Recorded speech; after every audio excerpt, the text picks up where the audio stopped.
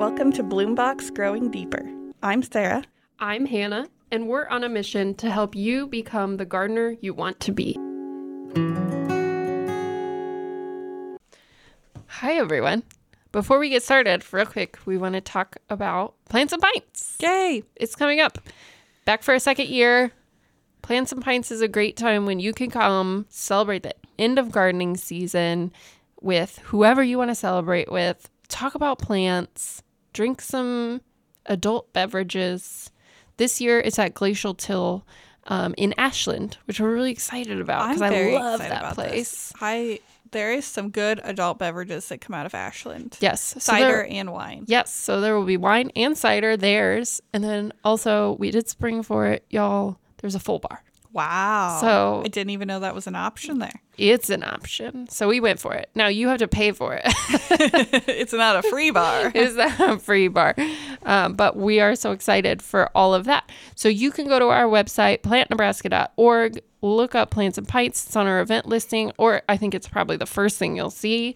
It is on October 24th. That is a Tuesday night. Just the perfect time to relax at the end of gardening season.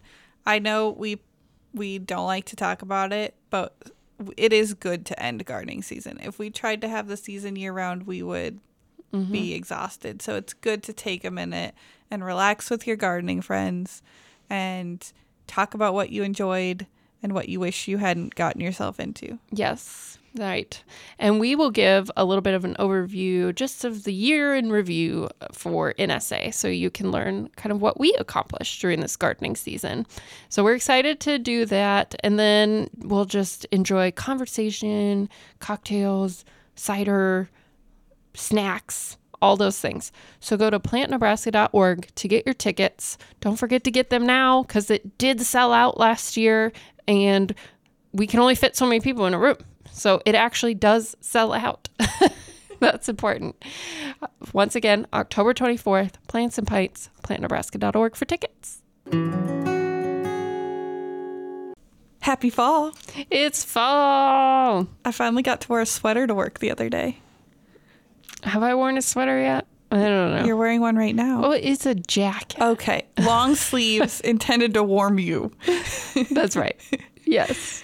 It's that season though where like you're constantly taking it off and on, off and on, off and on. Yes. Because you move a little bit and then you get hot and then you sit down and then you get cold. Well, yesterday it was 66 degrees, but when I was getting in and out of my car, I got hot because the sun was warm. So much sun. So I had to take my sweater off. And then I came into work and we work in the basement, so it was still cold. Yes. And I was moving all my furniture from the second floor to the first floor so I could get my floors re-floored. That was a lot of floor. Lots of floors. Lots of floor. So it was hot and cold and hot and cold. Yeah. And honestly, you know what hurts today? My shins. Your shins from all the stairs? I think so. Interesting. I need to work out more. I need to find where we just got our new oven. Right. And, well, it's not functioning yet, but we have all the cardboard that they had to pack said oven. Yes. So fun. That was making me sweat because fitting oven-sized cardboard into my little Jeep was like kind of a chore. Just play with it. We have so much cardboard. And that's just the first thing. Like, now we have cabinets and they're going to come in cardboard. Sure. Like, everything comes in cardboard. Do you have a room you don't care about? Let Silas make a maze. We do that in the carport. There you go. When we got a new, oh man, what was that box from? Anyway, we had this big box. It was a big box, and I gave him some like old magic markers, and he just colored on that thing for weeks in the carport. And I hope the recycling people enjoyed Silas's cave because that's what we labeled it. So good. Yes, there's a big brown bear living in it, but it's okay. We moved him to a sycamore tree. Oh, good. We do visit him sometimes. Well, that's good. Yeah. I'm glad. And we are going to talk about animals a little bit because it's the bulb episode. And I realize that people are going, what do animals and bulbs have to do with each other? If you've never planted a bulb, more than you could ever imagine. That's correct. I was going to say darn tootin'. And then I thought, that's a terrible phrase. But funny. It is. Okay. Do you also wear a cowboy hat and a bandana when you say that? I don't. However, Matthew now has a cowboy hat, for a gig he was in. I was going to say that seems very unmasculine. Yeah, it's not. And he tried to wear it to the wedding we went to on Saturday. And I said, no. We got there, lots of cowboy hats. Should have let him wear it. Let him wear it. Silas is going to get a new cowboy hat this weekend because he outgrew his. Oh, yeah. And it's time to go. It's time to go. Grandma and Grandpa's, right? Yep. And go to the boot shop and Yay. get him a new hat. Oh, what a good weekend. It will be. It's supposed to be like rain snowing most of the weekend. Except for that. But you know what? If there's one thing we can depend on, it's for it to rain snow when you are planning a trip to the Panhandle. 100%. I will bring it with me, I guess. I don't know. But we'd been planning to carve pumpkins, and I think we'll still probably do it. We'll just have to start a fire in the shop. There you go. That'll work. Be cold, I guess. I'm not a huge fan of pumpkin carving. I like it, but I do it inside. That makes sense. I don't, with a 3-year-old, ever wish to carve pumpkins inside. I should put down newspaper. I'm a lazy pumpkin carver, and I just would prefer power tools be involved in this. Oh, sure. I like the patterns. Oh. That helps. Then I have something that I actually like. That's the other thing. I'm not good at it. I'm just a lazy pumpkin carver. I like to paint them. Oh, yeah. Or let the squirrels carve them. Because that's what we do. We leave our pumpkins out and let the squirrels eat them. And that helps keep them from eating our bulbs.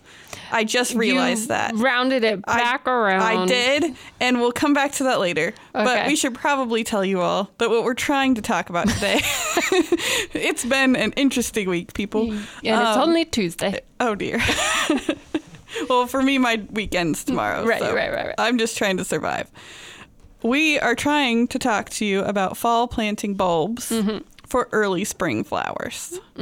And believe it or not, all of our rambling is going to matter later. It is. But do you plant a lot of bulbs at your house? I haven't. When I moved in, there were many bulbs. Ooh. Bulbs everywhere. That's a fun surprise. Oh. Yeah, sure. Okay. I mean, there were some cool ones, like, as I've talked about, my ornamental allium. Yes. Those things are great. Those are cool. I had some really fun tulips that were, like, patterns that I hadn't seen before.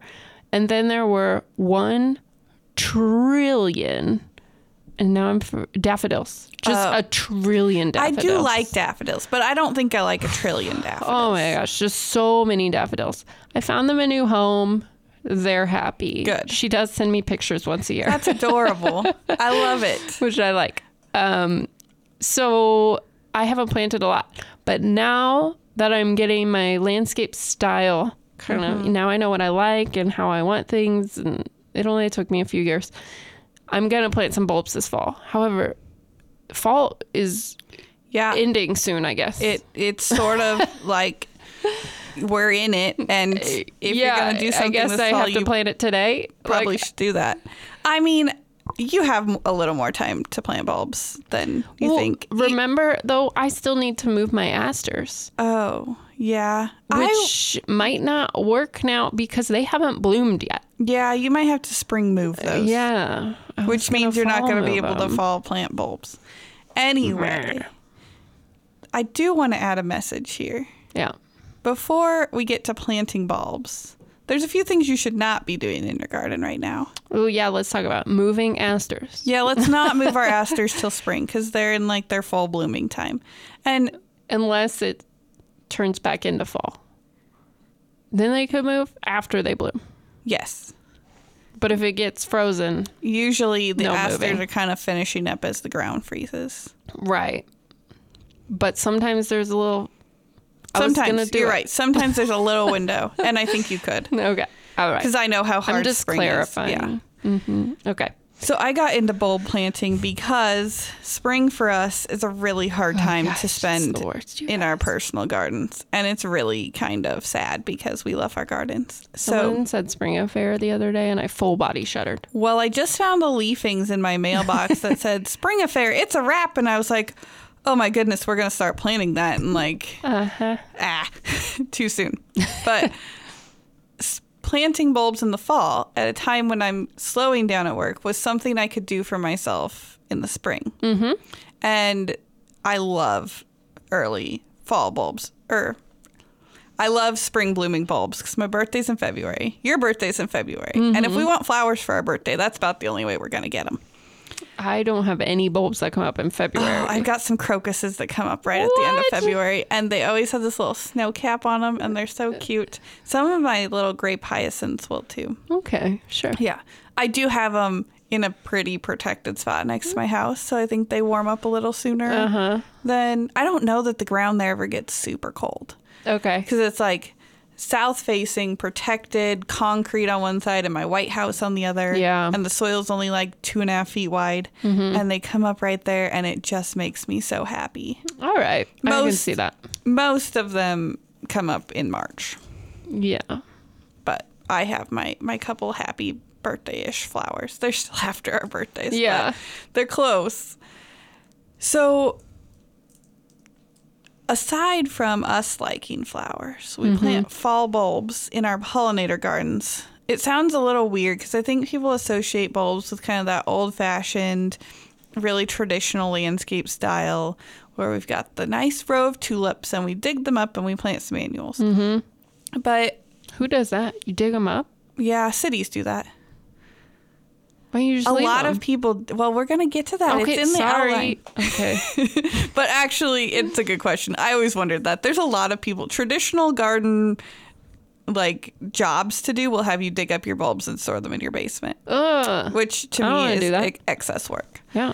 And it is necessary for some things. We'll just talk about it. Do you have to dig up your bulbs? Only if they're tender, like to cold. So Yes. if you plant cannas and dahlias and some Right. of those types of bulbs, Yeah. then yeah, you do have to dig them up. But you're not digging them up for the summer, you're digging up for the winter. Okay, got it. Some people will dig up yeah. their tulips and fancier bulbs that they spent a lot of money on to make sure they don't rot over the summer. Okay. And Especially if you're planting over them. yeah, and if you're planting, like some people will take their annual flower bed, plant all the bulbs, let the bulbs finish, dig them up, plant them all the annuals. You see that more in like city management, but I have seen it in homeowner landscapes. Okay, now it's making more sense. Yeah. It's not the way I garden with bulbs because I mix my bulbs into my existing flower beds so that I get flowers before anything else comes up. And I do that for the pollinators, but Yeah. also me, mostly me. I'm kind of selfish, but it does benefit the pollinators. Okay, good. Yeah. That's what we're here for. That's the reason we're doing this podcast, and what you guys were probably hoping we were going to tell you is a lot of bulbs, a lot of the flowering bulb species that we plant aren't native here, but they still bloom at a time when pollen is so scarce that we don't have very many picky insects around. And other than trees And they are shrubs, starting to emerge. they are starting to emerge. If we have a day, I do get conflicting data on this, and I wonder if it matters where you are or the species. Some people say 55 degrees. Some people say as low as 40 degrees. On a sunny day, the bees could be out. I don't feel like I've seen them out as low as 40, but, you know, there could be a really nice, still sunny day, and you could have a really hungry bee, and I could see it. Yeah, I suppose especially if the sun is shining in a particular spot, it makes Yeah. that spot warm. I think some of it is that we don't have, and when our days are still typically only reaching 40, we don't have a lot that's blooming. Yeah. So you might have some witch hazel, which blooms in February-ish. But other than that, we're kind of waiting on our spring trees. And bulbs. Vernal witch hazel. Vernal witch hazel. I love it. It's hard to find. I've tried Yeah. to put it in a few projects. I really want to put it in school gardens because people plant school gardens for the summer, which I don't really understand because we've got kids out there in the spring and the fall, and that really early flower I think would just be really fun in a schoolyard. I think people plant flowers for the summer. Yeah. I think it's important that they understand that there's a lot of things to look at Yes. throughout the year There in a is. garden. Yeah. But that's a whole nother episode. Yeah, we won't get distracted again. Right. But we don't have a lot that's blooming at that time, and bulbs can be really important in bridging that gap. And something, you know, we talk about planting for early spring pollinators. Not everybody has room to put in new shrubs or trees. Right. Most gardeners have room for some bulbs. They don't take up very much space. They don't. And they make a big impact. They make a huge impact because it doesn't take very much color to notice it when there's zero color Right. in the landscape. Yes. You want to talk about what a bulb is? Are you not hearing us again?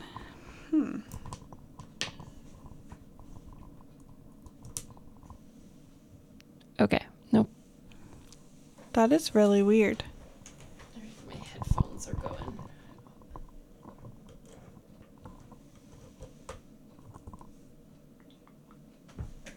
Is it okay? I'm back. Okay. Okay, so what is a bulb? So there's a lot of things a bulb isn't. A potato. A potato is not a bulb.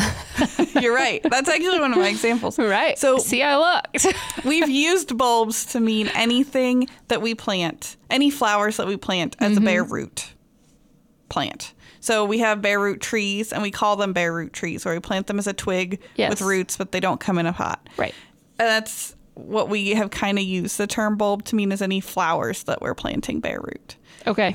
But the technical term bulb means, and I am going to refer to this because it gets a little complicated. I remember taking tests on this. I probably have worksheets about this because it's like some really delicate differences. So a bulb has a really, really, really compacted stem that makes up the base of the bulb. Okay. Where the roots come out. So tulip is a bulb. So think about a tulip. It's got like a really hard, flat bottom, or garlic, which isn't actually a bulb, but it's going to work for this. A really hard, flat bottom with roots coming out of it. And that's stem tissue. But then the big part of a bulb, the round part, is actually like really thick leaf tissue that stores nutrients. So there's these layers and layers of leaf tissue. It's like a camel's hump. Yeah, exactly. That's what all of these are. They're nutrient storing plans that the plant had. So we've got layers and layers of leaf tissue around a flower bud. And so those leaves, they won't ever sprout up into leaves. That bud will shoot up as a stem, grow some leaves and a flower, and then it will sink back into ground. Where it then stores. Energy again. So it kind of brings up another aspect of bulbs, is that they're ephemeral. We talk about bulb species, and we're usually talking about things that are ephemeral. That means they come up, they bloom, and they disappear. Right. Completely. Like, you'll never know they were there if you didn't dig them up. Not like, say, iris that comes up, blooms, the flower disappears, but the leaves stay. So we're usually talking about ephemeral species, and that's why we're planting them this way, because it's really hard to keep those species looking good in a pot to sell you as a live plant. Yes. That's kind of the whole reason we do it this way. So it's everything about these different types of plants is that they store nutrients, which allows us to remove them from the soil like that. They're completely dormant, living off their stored nutrients, move them to a new spot and plant them again, and then they sprout. So this includes corms, which is like the most common example is a crocus. They tend to be smaller. They're very round. They have a papery outside, and they're an enlarged stem tissue is all they are. And they don't have the layers that a tulip bulb has. They're kind of all one piece of tissue. Yeah. And then we have a rhizome, which is a horizontal stem. And a lot of rhizomes that we plant this way will not necessarily be ephemeral. Irises are a rhizome. Right. But they do allow us, it's a very large storage mechanism that lets us dig that plant up, divide it, share it with people, and plant it again safely. Ginger is a rhizome. Yeah. So you can think about it that way. And a rhizome can sprout at any node. So where we have a bulb and a corm, they put up one shoot. A rhizome could put up many. Yes. Similar to a tuber, which is what a potato is. Potatoes. We're back to potatoes. So we're back to potatoes. So a tuber, there's not a whole lot of flowers that we plant this way, but dahlias are a tuber. They are stem and or root tissue that's enlarged. Most of the time, I think it's root tissue. It's an enlarged space with nodes or eyes that could each sprout. So if we have a sprouting potato, we could have multiple stems. And that's pretty much it. Okay. This is harder to read than I thought it would be. I think you can make it bigger. I probably could. Okay, so those are some of the types of, well, we use bulb as a like overarching word. Yeah. There are specifics. There are specifics, and bulb is kind of just like the common terminology for all these things. But commonly, a bulb plant is something that is ephemeral. So we're planting it this way because it's hard to sell and transplant while it's blooming. And it tends to bloom earlier or later. So we look to bulbs to get really early blooms and really late blooms. And we're talking about fall blooming plants today, or fall planted spring blooming bulbs today. So that's what we're going to focus on. But there are spring planted fall blooming bulbs. So, oh my gosh. Yeah, there's a lot to talk about here. Okay. Great. So, can you give us a quick, do you want to talk about plants first, or you want to talk about how to put them in? I want to talk about how to plant them. Okay. Before we get physically how to do the job. Yes. Okay. To make sure we do it correctly. Okay. So first, like we said, these are fall plantings. Yeah. So how late in the fall? So as late as you can dig a hole till the ground freezes. So we have some very determined people. We have some very determined people. I have heard of people chipping the soil away. I do think when you get to that point, your chances of success lessen. Yes. 1, because it makes it easier for the squirrels to dig them back up. 2, because good planting means you have good soil to surface contact. So when I think about planting something and I think it's a job well done, I think I've planted it in soil loose enough to like fully contact the roots or the bulb that I'm planting with soil.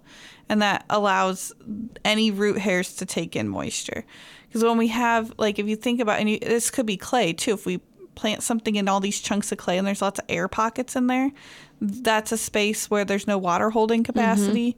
That's a space that's not as protected from temperature fluctuations. So I stop planting when it stops being easy to dig. Okay. Not that I couldn't technically dig, but I stop when it's not easy anymore. Yes. All right. That sounds good. Yeah. I think the more common mistake people make is going too early. Oh, all right. Because just like any retail environment, nurseries will start putting the bulbs out there as soon as Hobby Lobby puts the pumpkins out. I think I saw bulbs in August. Ugh, too early. So the reason is we don't want to put anything in the ground so early that it's warm enough that plant might sprout. A lot of these came from cold storage situations. When we go put it in the warm ground, it thinks it's spring. It sticks up a shoot, woohoo! but it doesn't get to complete the process. I made it. It's summertime now. And then it gets sad. And then it gets sad. Don't make your bulbs sad. Keep that. They're supposed to make us happy. They are. Yeah. Okay, so not too early, not too late, but you probably should have planted them yesterday. No, I think we're right. We're like right in the sweet spot. I've easily planted bulbs into November. Yeah, last year I planted my bulbs in November. Yeah. Now, out west, that might change a little bit. You guys can get a killing frost earlier than we do, and your ground can freeze earlier, but I've planted well into November.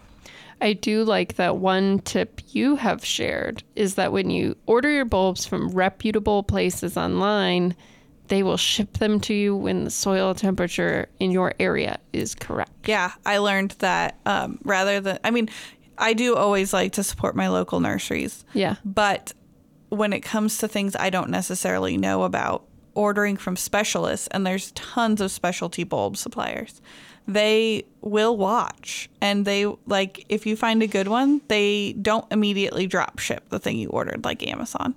I don't want my bulbs in 2 days. Don't get them from Amazon. My garlic order just arrived 2 days ago because they not only watched the typical correct planting time for Nebraska, but they watched this year's weather and didn't ship my garlic until it was safe to start planting. Because I could have got it as early as like 3 weeks ago, but it wasn't It wasn't looking right. Was that the smelliest package you've ever received? It smelled really good. It's actually It kept the vampires it away kept the from your vampires house. away. No vampires stole my mail that day. It's a real problem. Oh, man. You have Okay. problems with the vampires in your mailbox, just order some garlic. There you go. All right. So those are some things to know. Now, here's the one that I have had a lot of people ask me too. Which way is up? Oh, okay. So usually now the reason that I told you all the different Right. types matters. So bulbs and corms have that dedicated stem tissue that turns into roots. And it usually is a hard plate on one end. And usually then you have like the bulby part and the pointy part Yes. is the other end. Sometimes it's less pointy. Sometimes those roots get broken off in shipping. So sometimes, ideally, you'll have this perfect teardrop shape. And at the bottom of the teardrop will be this hard, flat spot with roots coming out of it. Wouldn't we all It'd be love great to have that? if they all came that way. Sometimes the roots get broke off. Sometimes it's rounder. If you're in doubt and you can tell that there's two ends, but you can't tell which end is up, plant it on its side. Oh, and it'll find its way. It'll find its way up. That gives it a much better chance than planting it completely upside down. Got it. But generally, you want the roots down. Okay. Well, yeah. If you can't identify the roots, try to plant it on its side. Yes. They're surprisingly resilient, but it does give it a better chance to be on its side. When it comes to rhizomes and tubers, it doesn't matter. Right, because they'll just sprout every which way. We've Yeah. all had that potato Yes. in the thing that just- starts sprouting. Had to toss one the other day, and Ooh, yeah, I they was smell bad. almost afraid to compost it because I was afraid it would just grow a potato plant in my compost. Yeah. There is that is the root coming out. So usually if you're planting potatoes to grow, you'll plant that knowing Yeah, that's the yeah. root. But ultimately with rhizomes and tubers, they figure it out They'll find their way. because they have so many sprouting options. Depth is something I think people, That was my next question. you can buy a lot of tools to help you find the right depth. And if you really like spending money, people will take your money to find the proper planting depth for bulbs. What? Why would it take a specialty tool? It doesn't take specialty tools. Some of them will speed up the process, I guess, if you're planting hundreds and hundreds of bulbs. Sure. But really- you have that auger thing. Yeah. That'll do it. Now, sometimes that auger, I know it's called a bulb planter, but it's really easy to go too deep with that. Okay. You really only need to plant twice the depth of the size of the bulb. Okay. So the bulb is its own measuring tool. Yeah. Look at that, everyone. Look at that. Life hack. We saved you some money. Send it to There us. are those cone-shaped things where you stab a hole in the ground. And it's got a measurement on it. And I could see for punching a bunch of holes, sure. But I don't need to go buy a new tool just to plant bulbs. Stab it into the ground. Just stab it into the But ground. when, where does all the dirt It's a go? great question. I worry about compaction with Yeah. those. I think you'd have to have a really loose soil. If you had any sort of clay, you would just make this nice clay bowl for your bulb. Did you ever have that existential crisis as a kid when you cut the paper? Where does the paper go? No. This is a real problem for me. I'm sorry. That sounds awful. Because does paper disappear? I mean, we know matter doesn't disappear. Anyways, this was a thing that I thought about a lot as a I child. can see that. Yeah. So same with the cone and the dirt. Where does it go? Well, it doesn't go away. It just gets squished together. Right. That's what I learned about scissors and paper. Yeah. And if you have really bad scissors, it gets torn apart. Right. And that's what we would rather have for bulbs. But yeah, I worry that with those hole pokers, I don't remember what they're called. They have a specific Let's just name. call them hole pokers. Hole pokers. That you're just if you have a clay soil, that you would create a real hard pan underneath of there. And then where are you getting your loose dirt to fill the hole back in? That's my other question. Yeah. Does it come into the tube? No, well, there are and then those. it pulls it out? There's the bulb planters that look like a biscuit cutter. Uh-huh. And I have more faith in those. Sure. But I don't understand how they get the soil out. Anyway, use a tool if you want to. Use a tool if you have it. But you can really plant bulbs with just a hand trowel. Yeah. Because the bulb is its own measurement. So if your tulip is 3 inches, dig your hole 6. Which is a deeper hole It is. than if you're thinking like seeds and for things. or like crocuses you want closer to the surface, and you do want them deep enough. Will they grow if you plant them too shallowly? Yes, but the squirrels are more likely to find them. Maybe I think I might have planted mine too shallow last year. And then did you not get any? I think the squirrel, I only got like 2 of my many that you ordered for me. Yeah, So it makes it really easy for the squirrels to take them. yeah, that makes sense. Yeah. Okay. So Okay. keep track of your depth. The other thing is people will worry about like covering them, and I always mulch my bulbs. Oh yeah. That kind of I was like, that what kind of cover are Sorry, we talking about? You put the soil back in, but I do always mulch my bulbs, and I do that because one of the properties of mulch is that it stabilizes the soil temperature. So what we don't want, while we love bulbs because they come up early when it's still cold, we don't want them coming up in January when they will get really frozen. And so Because the sun warms the soil sun for warms one day that or soil, something. and if you've got like bulbs that are only a couple inches down, it could get warm enough. And so that mulch kind of insulates that. Yes. Think of it like a winter blanket. It is, yes. And it's not like we're dumping it on. It's Dump just a it couple on, inches. everybody. No, don't bury it. Then you'll get rot. I did have one rot, and I was like planting annuals in the same area, and it smelled terrible. I bet it did. Not recommended. Yeah. Oh. I'm planting garlic this fall, and that's one thing that you definitely want to do with garlic is you put some straw on top of it, and it's not to protect the garlic from the cold. It's plenty fine in the cold. It's to keep it from responding to the soil temperature hot, fluctuations. Cold, hot, cold. Yeah. Yep. Okay. All right. So now we know how to plant them and when to plant them. What should we plant? So anything. The only anything. So I Plant whatever did I want. make a list. Birds of paradise. Go for it. A little weird, but go for it. It's not really a spring flower. It's not a bulb either, I don't I think. think it's like a tuber thing, but I could be thinking of cannas. Yeah. Okay, So- so let's talk about things we should actually plant. Yeah, and this is limited to spring blooming things, just so you guys know. Yes. I did make a list, and we'll go through the list. But first, you really can plant almost any bulb, and something will likely visit it for food because they're that limited at that time of year. The things to avoid if you're trying to plant bulbs for pollinators is hybridized varieties, because they will be sterile and they won't produce any pollen. Does that include grape hyacinth? No, Right, because it's not hybridized. it's not hybridized. So everyone, there you go. Cultivated and hybridized are not the same thing. Right. So hybridized means they cross two species. And if you've taken genetics, you know that means you might not have the right lineup of things to be able to reproduce Offspring. again. Yes. So we don't get any pollen from those, which means we don't get any benefit for our bees.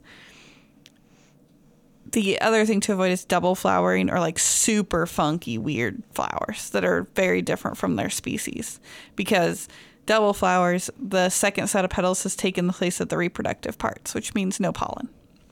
And See, when you said double flowering, I thought you meant it flowers more than once. no, so like they have those petunias that look like roses because they've got another Yes. set of flowers inside. To get that second set of petals, they took away the pollen producing parts. Okay. Now, you can plant those flowers. I plant some of those, but that's not what we're planting for the pollinators. So I just want people to know that if you're trying to plant for pollinators, hybridized and double flowering species are what we are trying to avoid. Okay. But they're still perfectly fine. Yes. They're perfectly They're not fine. gonna for hurt your enjoyment. garden. No, they're not going to do anything bad to your garden. Tulips are not from here, but they're actually really well visited by bees. I see bees on my tulips It's all the time. so cute. They stick their little butts in there, their little Yes. fuzzy butts. You and- just see them. They fall asleep. My dream is to find a field mouse sleeping in my tulips. Have you seen those pictures? I can provide the mice if you want. Do you have enough of those? Maybe we can train it to sleep in tulips for pictures. Oh my gosh. We could make a lot of money off of that. My sister had a mouse called Danger Mouse. Danger That was its name. I I think it's wanna- a comic. That sounds like a comic. I wanted a pet mouse. Yeah. They're good.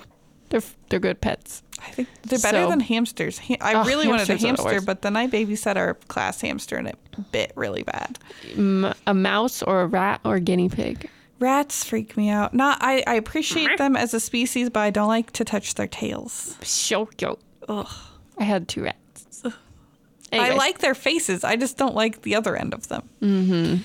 Yeah. Okay. Anyway, Back to tulips. tulips, great for bees. They are really heavy pollen producers. I mean, Yeah, if you've looked yeah. inside a tulip, there is no shortage of pollen. So much. They are a little later blooming most of the time. Yeah. Like in the scale of spring blooming bulbs. Sure. Snowdrops are really early though. Super early. It'll be the smaller bees that visit them, but I have occasionally seen something larger looking for a snack. And some of these, the species and the common name are the same, like tulipa. You guys can figure that out. Snowdrops are Chionodoxa. Everyone say that 3 times fast. Except, Chionodoxa. I don't know if I'm Chionodoxa, saying that correctly. Chionodoxa. Chionodoxa. Crocuses. I've already said I love crocuses. They're like tiny tulips. They're beautiful. They're love them. They come in all sorts of colors. Crocus is the name. Then there's irises like we think of with the big flat leaves that stay up all year, but then there are some irises that are ephemeral Right. and come up really early in bloom. I think the dwarf crested iris. Yes. Yeah. And I like to mix them in with my yellow crocuses because that purple and yellow just Ooh, is so bright pretty. and springy, and they That's are like dark. a perfect spring combination. It is. Grape hyacinth. We talked about that already. People lose it over grape hyacinth. Well, it smells good.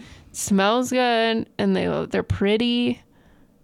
I heard more people talk about their grape hyacinth last year than I've ever. Really? Yeah, just people were just like, grape hyacinth.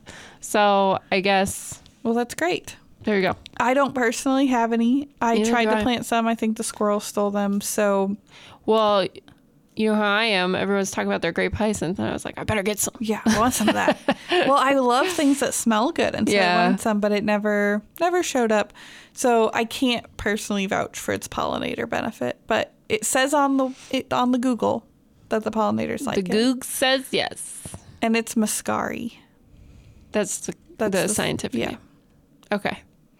No, but there's other types of hyacinth. There is, yeah, which is why I specified. Okay. And I think that this is the only one I found mention of with pollinators. Okay. So by all means, plant other hyacinth, but I did not do my research on them.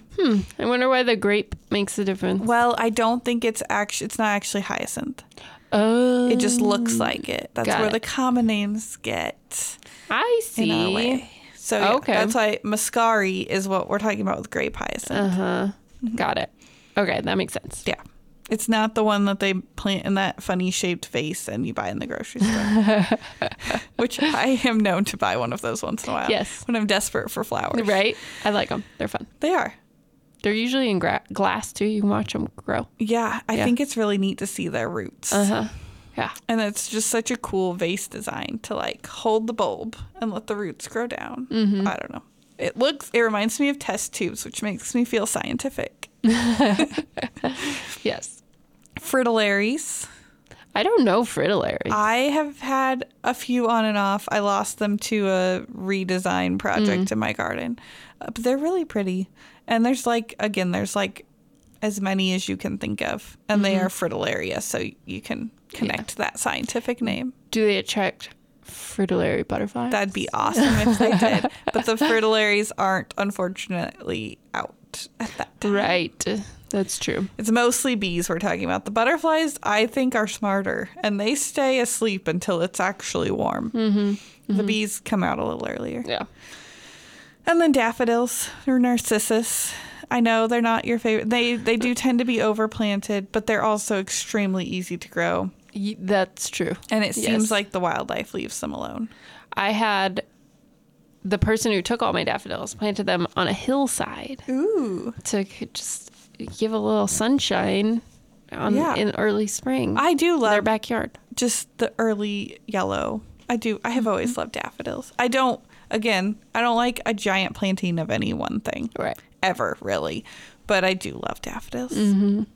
I mean, it is cool, like when I'm thinking of like Lauritzen Gardens. Yes. Does their like Their field. field of one flower, Yeah. whatever it is. That's so cool to see. Which is it's just the 100 immense, yeah. like, it's all one immensity. thing. And it's appropriate at a public, like they are experimental horticulturists. It's very appropriate for them to try out those things. It's a really good fundraiser too. It's, yeah, But it's so fun to see. it is. Yeah. Yeah. Or the sunflower fields. Oh, I love sunflower fields. Yeah. They have a lot of them on our drive to my in-laws, and I like to look at them. Yeah. Yeah. Those are fun. So everything we mentioned so far, not native, but very easy to find. You can find them in the nursery, the hardware store, online. You're not going to have any trouble with that. But I did find some species that are native to North America. These aren't necessarily going to be native to Nebraska. Okay. Although there are some, the first two, definitely native to Nebraska. And that's violets, Yes. which we know about. And I know people don't think Know of them and love. as a bulb, but because they aren't necessarily ephemeral, they will, Yeah. their leaves will stick around until it gets really hot out. But they can be kind of hard to transplant as plants. They're a Okay. lot easier to transplant bare root, Yes. and they're actually a little corm. Huh. So they are very small. I've never noticed. Yeah. But they're just very, I mean, it's very small. So I'm going to try that this year because I've been trying desperately to transplant violets and not having a whole lot of luck. And now that I just learned this last night, researching this outline, I know that maybe I should try planting them. Gonna try a different method. I'm going to try something different because I Got it. love violets. I love it. Your next one is Jack in the Pulpit. Yeah. I don't like Jack I in think the it's Pulpit. really ugly. Thank you. Finally, I have another person. I think they're one of the ugliest things I've ever seen. But I do agree they're great in the spring. Like they are sometimes one of the only things blooming. And shade, right? Yes, and this is a shady one. And Yeah. Jack in the Pulpit, I feel like it's mostly popular for its like collector status. Because if Yeah. you manage to get one, that's pretty cool. And I'm sorry if you like the look of them. I'm very glad that you do. Good I for just you. find them very odd looking. I mean, they look like a body part. They do. Yes. Like the white and brown. They look like a giant tongue to me. Oh, yeah. Like, No, grosses me out. I don't like it. I don't like the colors. I don't like. You gotta be a special bird. but there's many insects that do appreciate Yes. them. And really, you're not going to notice it that much. Like, just plant it in your shady garden and They let it also be. look way too delicate for my yard. Yes, I think Alistair would Yeah, it destroy would. them quite quickly. It would not go well. And a lot of ephemerals are very delicate. And Jack in the Pulpit's something that we get asked for in our greenhouse all the time because it fits that like really early spring, part shady to shade Yeah. garden flower. But because it's ephemeral, it is impossible I mean, you could, if you got it from us the day we got it from our supplier, Yep. you'd be fine. But if we try to hold it for any length of time, it isn't going to work. We do usually have it at Spring Affair. Yes, because That's it comes why. straight from the nursery, straight to you, and hopefully straight into your garden Yeah. as quickly as possible. So it's Erycema triphyllum is its name. I skipped violets because I think you guys can find violet. It's viola. Spring beauty is Claytonia virginica. I don't know Spring Beauty I don't either. know it well either. It is a very pretty flower. I'm going to put this list in the show notes because to some extent you're just going to have to look at them. Google it. And I have this link to the way I found this list of native bulbs. Is it gardencollage.com? And that's why they're native to North America, not necessarily Nebraska.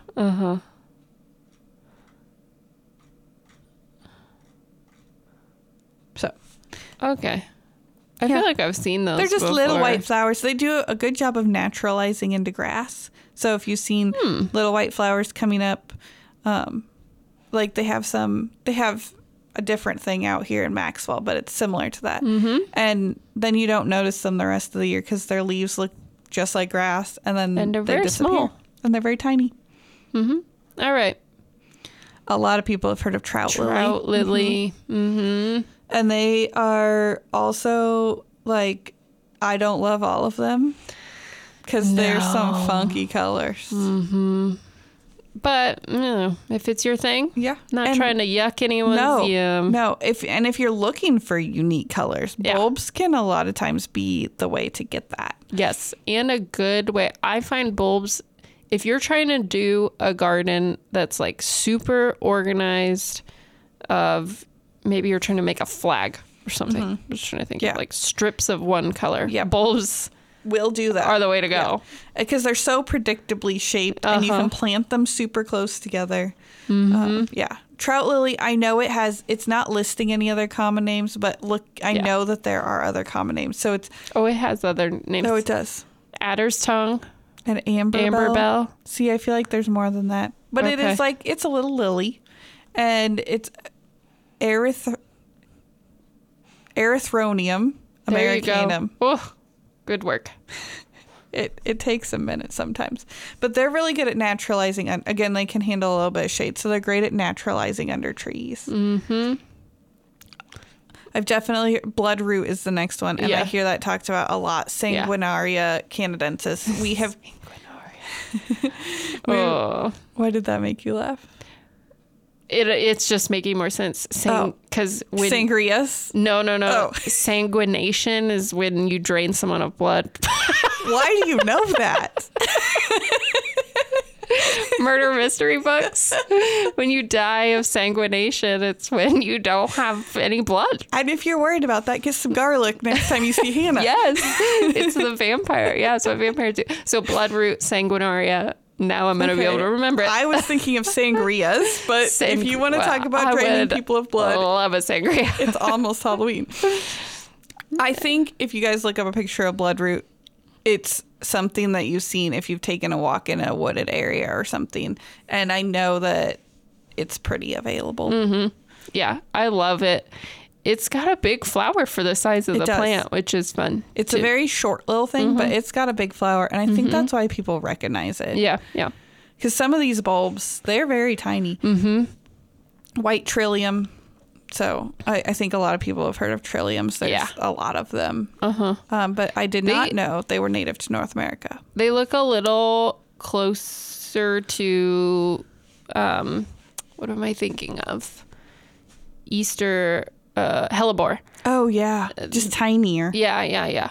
Mm-hmm. I could see if you planted those with some hellebore, like they would look really good together. That would be really cute. Yeah, and they're kind of an interesting flower because they only have 3 petals. Yeah. Bleeding hearts are not bulbs. I know. I skipped that one on purpose because I don't really understand why it was in here. I think it's just spring blooming. Got it.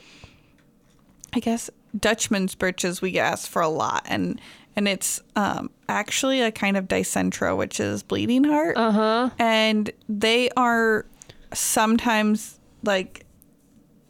so bleeding hearts will last all year, and they are also dicentra, but Dutchman's birches specifically is ephemeral. Oh, I didn't know. So by the time it's warm, the plant has completely disappeared. It's britch or breach? I guess I've seen a different... I think it's common names again. Okay. So however you like to say britches or breeches, it depends on what part of the country you're from. Yeah. But it's a dicentra, so it's related to bleeding heart. It's just less heart-shaped and more pants-shaped. But I can see more pants-shaped. It's the breeches. It's like an upside-down pair of pants. The flower is. I can see the... similarity in the leaf. Yes. It looks bleeding heart. It's actually harder to see, bleeding heart is so heart-shaped. Yes. And these just aren't quite heart-shaped, but they're still dangly flowers. I think they look like teeth. I think they look, now that you say that, maybe tooth fairy plant would be a good new common name. Oh, so cute. You could put it in your fairy garden. Oh, that would be so cute. Anyway... I know that Dutchman's birches is more native to our area. It's definitely southeast Nebraska, less as you get into the hotter, drier parts of the state. But there is a really important relationship. It is dependent on queen bumblebees, specifically queen bumblebees, because that's who lives through the winter. How? For pollination. Oh, okay. It's They have bouncers. The bumblebee, You're not a queen. The bumblebees weed around them. No, for pollination, they rely on queen bumblebees specifically Because they're the only ones out. at the time that they bloom. Okay, Yeah. that makes sense. I really thought, I didn't know how they were keeping other bees away. That's what I thought you were referring to. Okay, that makes sense. So it does seem funny, like we talk about insects being dependent on plants, and we think that way. We think it's funny to say plants are dependent on the insects because in our garden, the plant is not relying on anything for reproduction.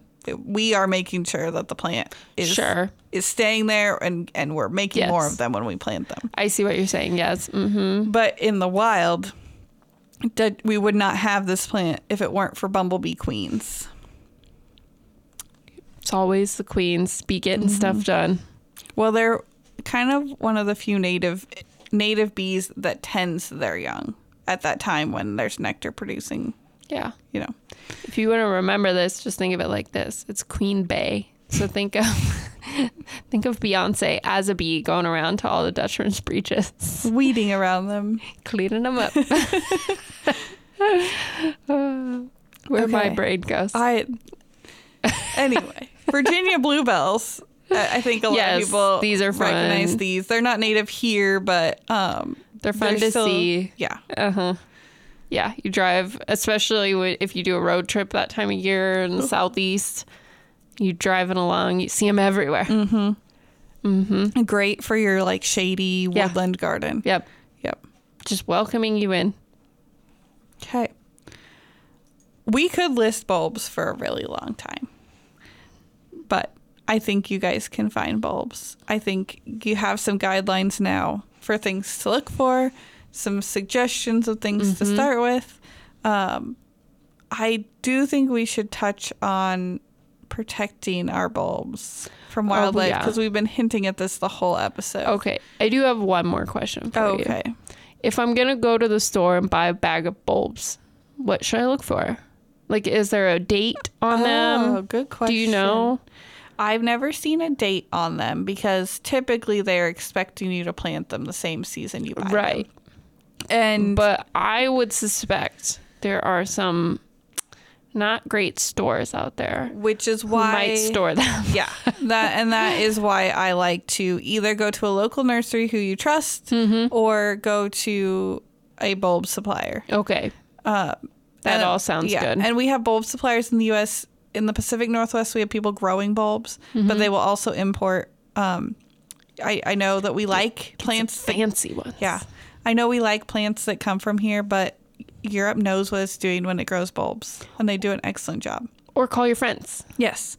If you have friends with the plants you want, if you have one bulb, you have many bulbs. Yes. So talk to your friends, divide and share. But yeah, I've not personally done a lot of bulb shopping at our chain stores, but I do have an idea how they care for their plants. Right. And yes, if they, have not been stored well and they're soft and squishy, I mean, it's just like picking out garlic at the grocery store. If you can pick out garlic, you can pick out a bulb. Okay. So you want kind of firm and papery. You do not want squishy bulbs. And you definitely don't want wetness of any kind. No. So dry. Papery. So if you're going to buy bulbs and they're keeping them outside, probably not. If you're going to a nursery to buy bulbs, they should be in the little inside store area, not in the greenhouse. Yep. We don't want them around moisture of any kind. Yeah. Great. Yeah. Should we tell them our bulb experience real quick from last year? Yes. What were we allergic to? Was it the Chelonodoxis? We weren't able to figure it out. So last year we sold some bulbs and they needed to be packaged. Yeah. Right? Because we got them in bigger packages. So we put them in smaller packages. So we're all sitting there packaging up some bulbs, and Sarah and I thought we were going to scratch. It was like fire ants. Oh my gosh. It was terrible. We're in the bathroom just scrubbing down, and then the Benadryl cream just everywhere. It was on our necks. Yeah. Anywhere the dust faces, from the bulbs got. Our hands, our arms. Everyone else in the room was fine. And really washed all of my clothing. Yes, I threw all those clothes straight in the hamper. Yeah. Everyone else in the room with us was 100% fine. Yeah. They were like, what is your problem? And I don't have a lot of allergies. Like, I'm not allergic to that many things. I have seasonal allergies, but like touch allergies, I don't have a lot of that make my skin react. I don't have food allergies. Yeah. No. I thought that was really weird. And I thought the weirder thing was like, we don't have super similar skin types or anything either. So for everyone else in the room to be like completely fine, it was kind of weird. It was weird. So I guess look out for that. Yeah. And know that nothing bad did end up happening to us. Like, we itched and we went and washed it off. And it was when weird. I planted them, I used gloves. Yes. And then I did the same thing when I planted. And there were things like, there was probably like only 3 species in there we hadn't touched before. So Yeah. we both know it's not tulips. Yeah. You know what it felt like? Fiberglass. When you accidentally brush up against fiberglass insulation. Yeah. That's what it felt like. That's exactly what it felt like, where you didn't like feel like if you brushed it off, it would go away. So there you go. I do want to add to the shopping. When you go to buy bulbs, I'm thinking there's a nursery in Lincoln that I bought bulbs at, and they have them in bins. So you pick out each bulb you want. Oh, yeah. And you put it in a bag. I don't know that I would go to a box store situation and buy bulbs in one of those net bags. Yeah. Unless you could like feel through it. And, you know, if you're just buying like $10 worth of bulbs to try this out, sure. But if you're like investing in putting bulbs in, I'd be worried that you wouldn't be able to check in that bag. So, I don't know. I like to pick them out, or I order from a reputable dealer. It's fun because about 2 months ago, we started to get all the bulb catalogs. Yes. And we didn't do them this year, so I didn't order any. Yeah. But yeah, the catalogs are fun. The catalogs they're so colorful. They know what they're doing. I know people get really excited about their seed catalogs to come in like February-ish time, January. And I also get excited for the bulb catalogs to come. And it's kind of funny because I only ordered bulbs from like one place, but I get bulb catalogs from like 10. Right. So that's kind of funny. Okay, so now that we have shopped for and planted our bulbs, we need to protect them from the furry little creatures that want to eat them. And I can sympathize with these creatures because it's about to be winter. And if someone dug up and fluffed up their garden soil and then put a bunch of food in there for me, I guess I'd probably eat it too. So the creatures I mainly hear people talk about is voles. And I don't know what to tell you for voles. We did just learn that they are also called meadow mice, which I think sounds much cuter. And they like peanut butter, so stop putting peanut butter in your garden and maybe you won't have voles. I don't know. What I do know is once you have a vole problem, it's really hard. They're very hard to get rid of. Also, voles are 4 to 6 inches in size. So cute and tiny. Same size as moles. No, look at how big a shrew is. That's a tablespoon. Oh, I think the shrews are what's sleeping in the tulips. I know. They're so little and cute. Okay. As far as we can tell from our research, shrews are rarely the problem. They're too tiny, to be honest. They eat little worms. Yes. We want to learn how to garden for shrews. We'll get to that in another episode. Anyway, voles, they tend to be problems for the smaller bulbs. So like they're still not huge. You said 4 to 6 inches. Yeah. That's not giant. So we know they're a known problem for liatris and like tuber forming plants because they live underground and they have straight up access to the food source. It's good energy. Yeah. Its whole purpose is to store energy. So I'm sorry, I don't have great news. We have promised to look and are still looking for that mammal expert who can talk to us. Yeah, we don't have any. We don't have anything. I guess just stop it with the peanut butter. But really, like, what's the opposite of peanut butter? If they love peanut butter, what do they hate? And let's get that all over the place. I don't know. Cashew butter? Almond butter. There we go. So if you are planting bulbs for the first time in a new garden bed, something you can do to stop the ground dwellers from coming up is to dig down like another inch under your bulbs, lay down chicken wire. That's so much work. I have to say I don't love this idea because I can't imagine after you're done with your garden in the distant future and you sell your house and there's a new gardener. That's a mess. Yeah, I don't want to dig that back up. Some people will plant like baskets of chicken wire. Mm-hmm. But I feel like this still requires you to be planting a dedicated bulb garden. Yes. And so I don't know exactly what to tell you, but I can tell you that maybe if you have a vole problem, this is not the year to start planting bulbs. Let's wait and solve the vole problem first. Mm-hmm. You could take the quantity over, the quantity success route and plant hundreds, and I'm sure that you will get some. Because that's kind of what we do otherwise. We just plant we skip the liatris maybe, but we plant lots of other things. And will they nibble on one here and there? Yes, but they're unlikely to wipe out the whole place. Yeah. Squirrels are the other problem. And man, those pesky squirrels. We're just doing everything they do when we plant bulbs. We're taking this energy storing food source and burying it in the ground. And they think, oh, thank you for the meal. So this one made me itch. Maybe they will. So one thought I had, and we're kind of experimenting here, is that cayenne pepper keeps squirrels out of bird food. Yes. So it might be that dipping your bulbs in some cayenne pepper, sprinkling it in the hole after. We know they can smell very well, and it might deter them. I don't know. I'm kind of just throwing stuff out here. It's cheap, easy, and probably won't hurt anything else. Yeah, it's unlikely to hurt anything. So that's one thought. I have put chicken wire on top of the ground because that's a lot easier to do than burying it. But that's where also that 2 inches of mulch that we talked about insulating the soil also helps because it covers that disturbed area that might, signal the squirrels that something Clue was them done in. here. Yeah. Now, I don't know. That's what it said online.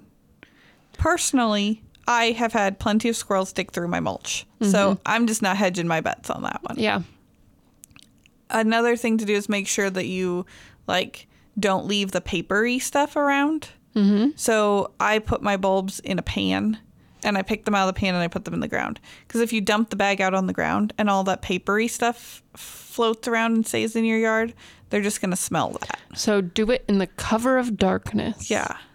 Don't let anybody see. Are squirrels what time are they most active? Diurnal, during the day. Okay, so not like the whole dawn dusk thing. Not crepuscular. Okay, so I could go out at sunset with a headlamp. Yeah.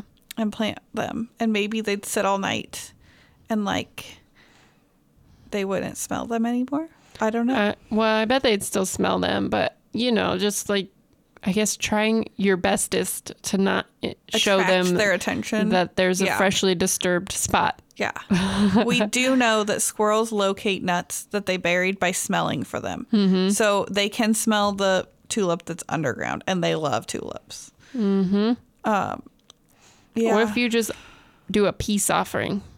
Just throw some on the ground for them. I feel like that, or maybe go put get a squirrel feeder over here. Hey, look over here, corn.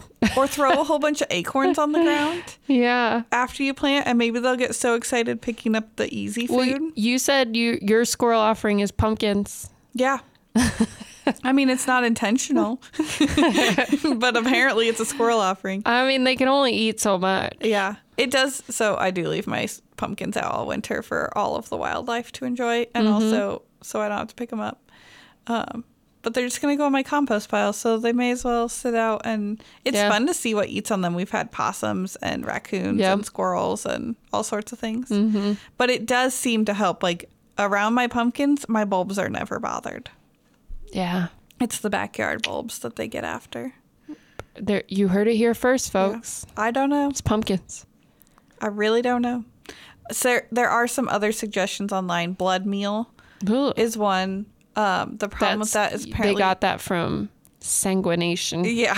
It's supposed to smell like there was a predator, but it stops working once it gets wet, which seems iffy outside where things always get wet.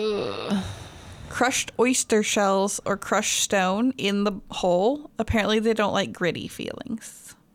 Same. I feel like whoever is saying this thinks they know a lot more about the mental workings of a squirrel than I do, because who knows.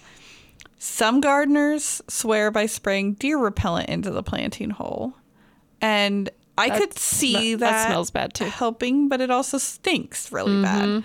And also, deer repellent doesn't work that good for deer, right? Maybe it does.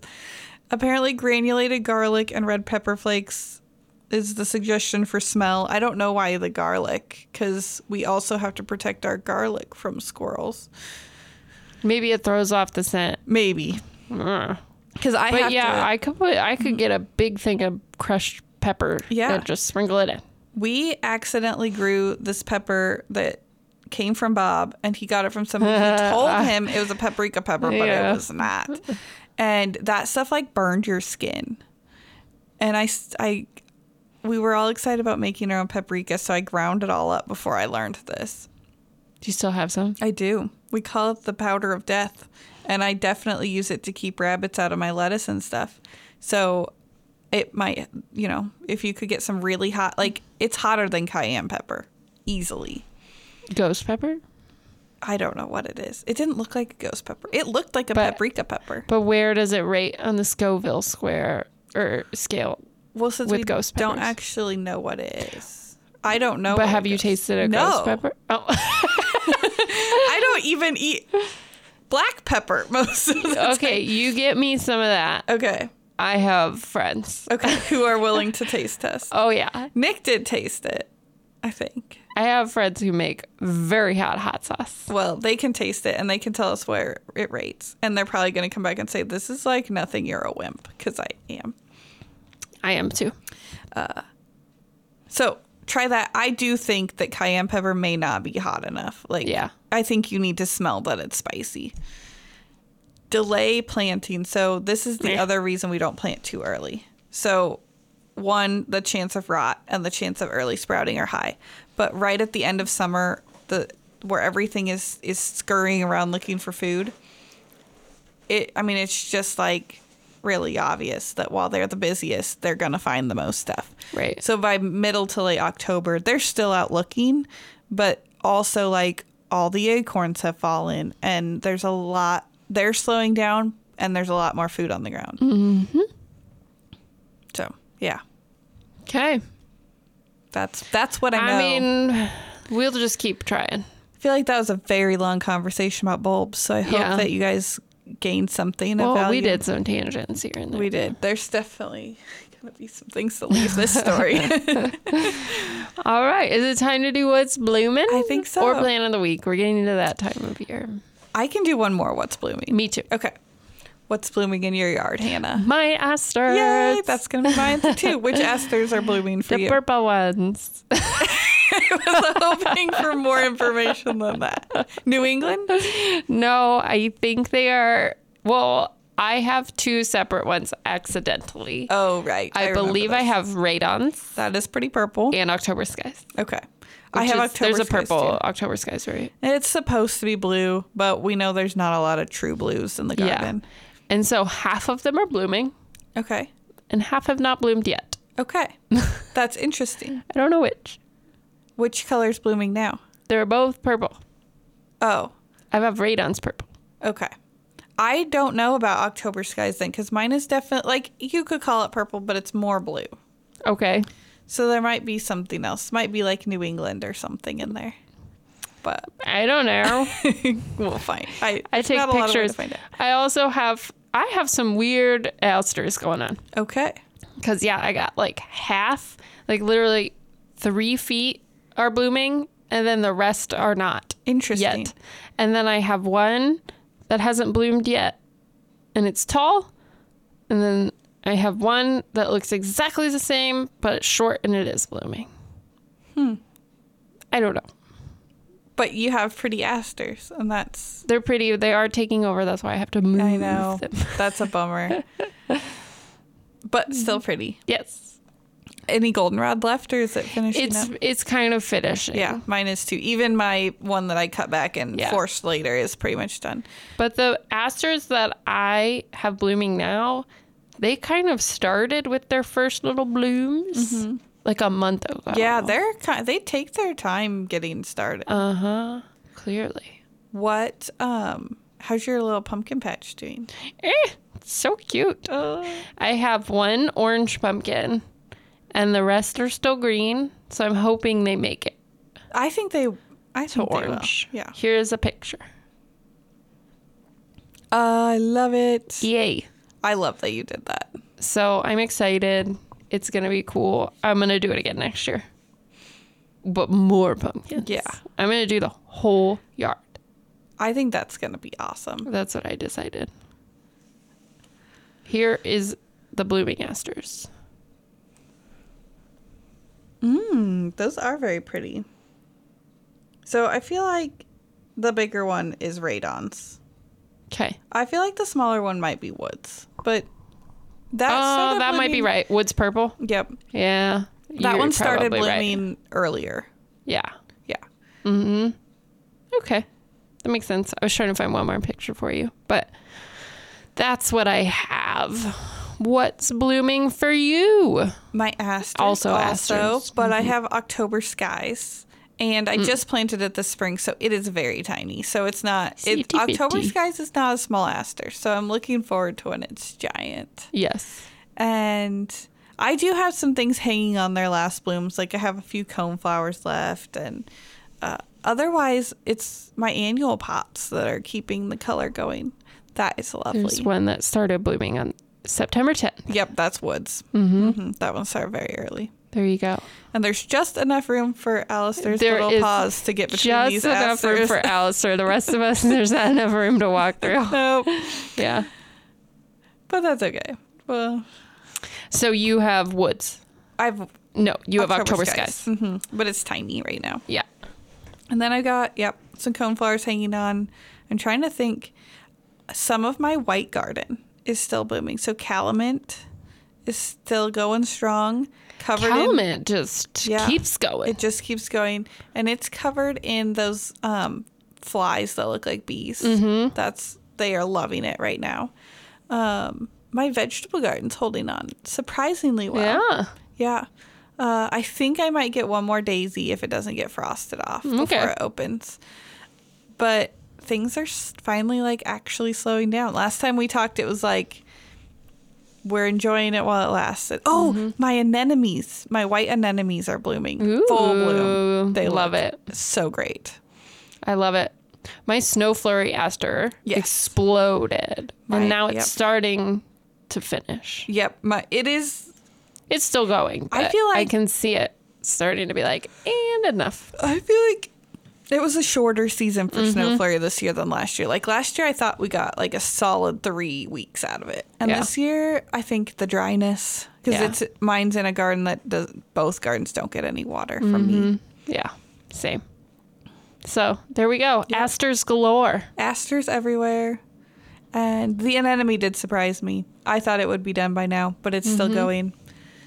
I'm trying to think if there's anything else, but that's it. All right. Well, thank you everybody for listening.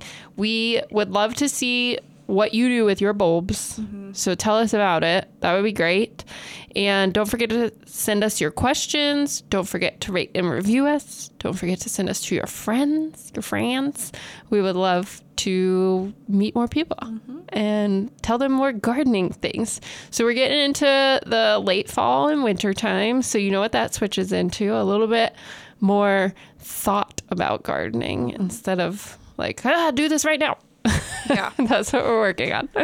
So it'll be a fun time. So thank you all for listening. Bloombox and Bloombox Growing Deeper are both programs of the Nebraska Statewide Arboretum.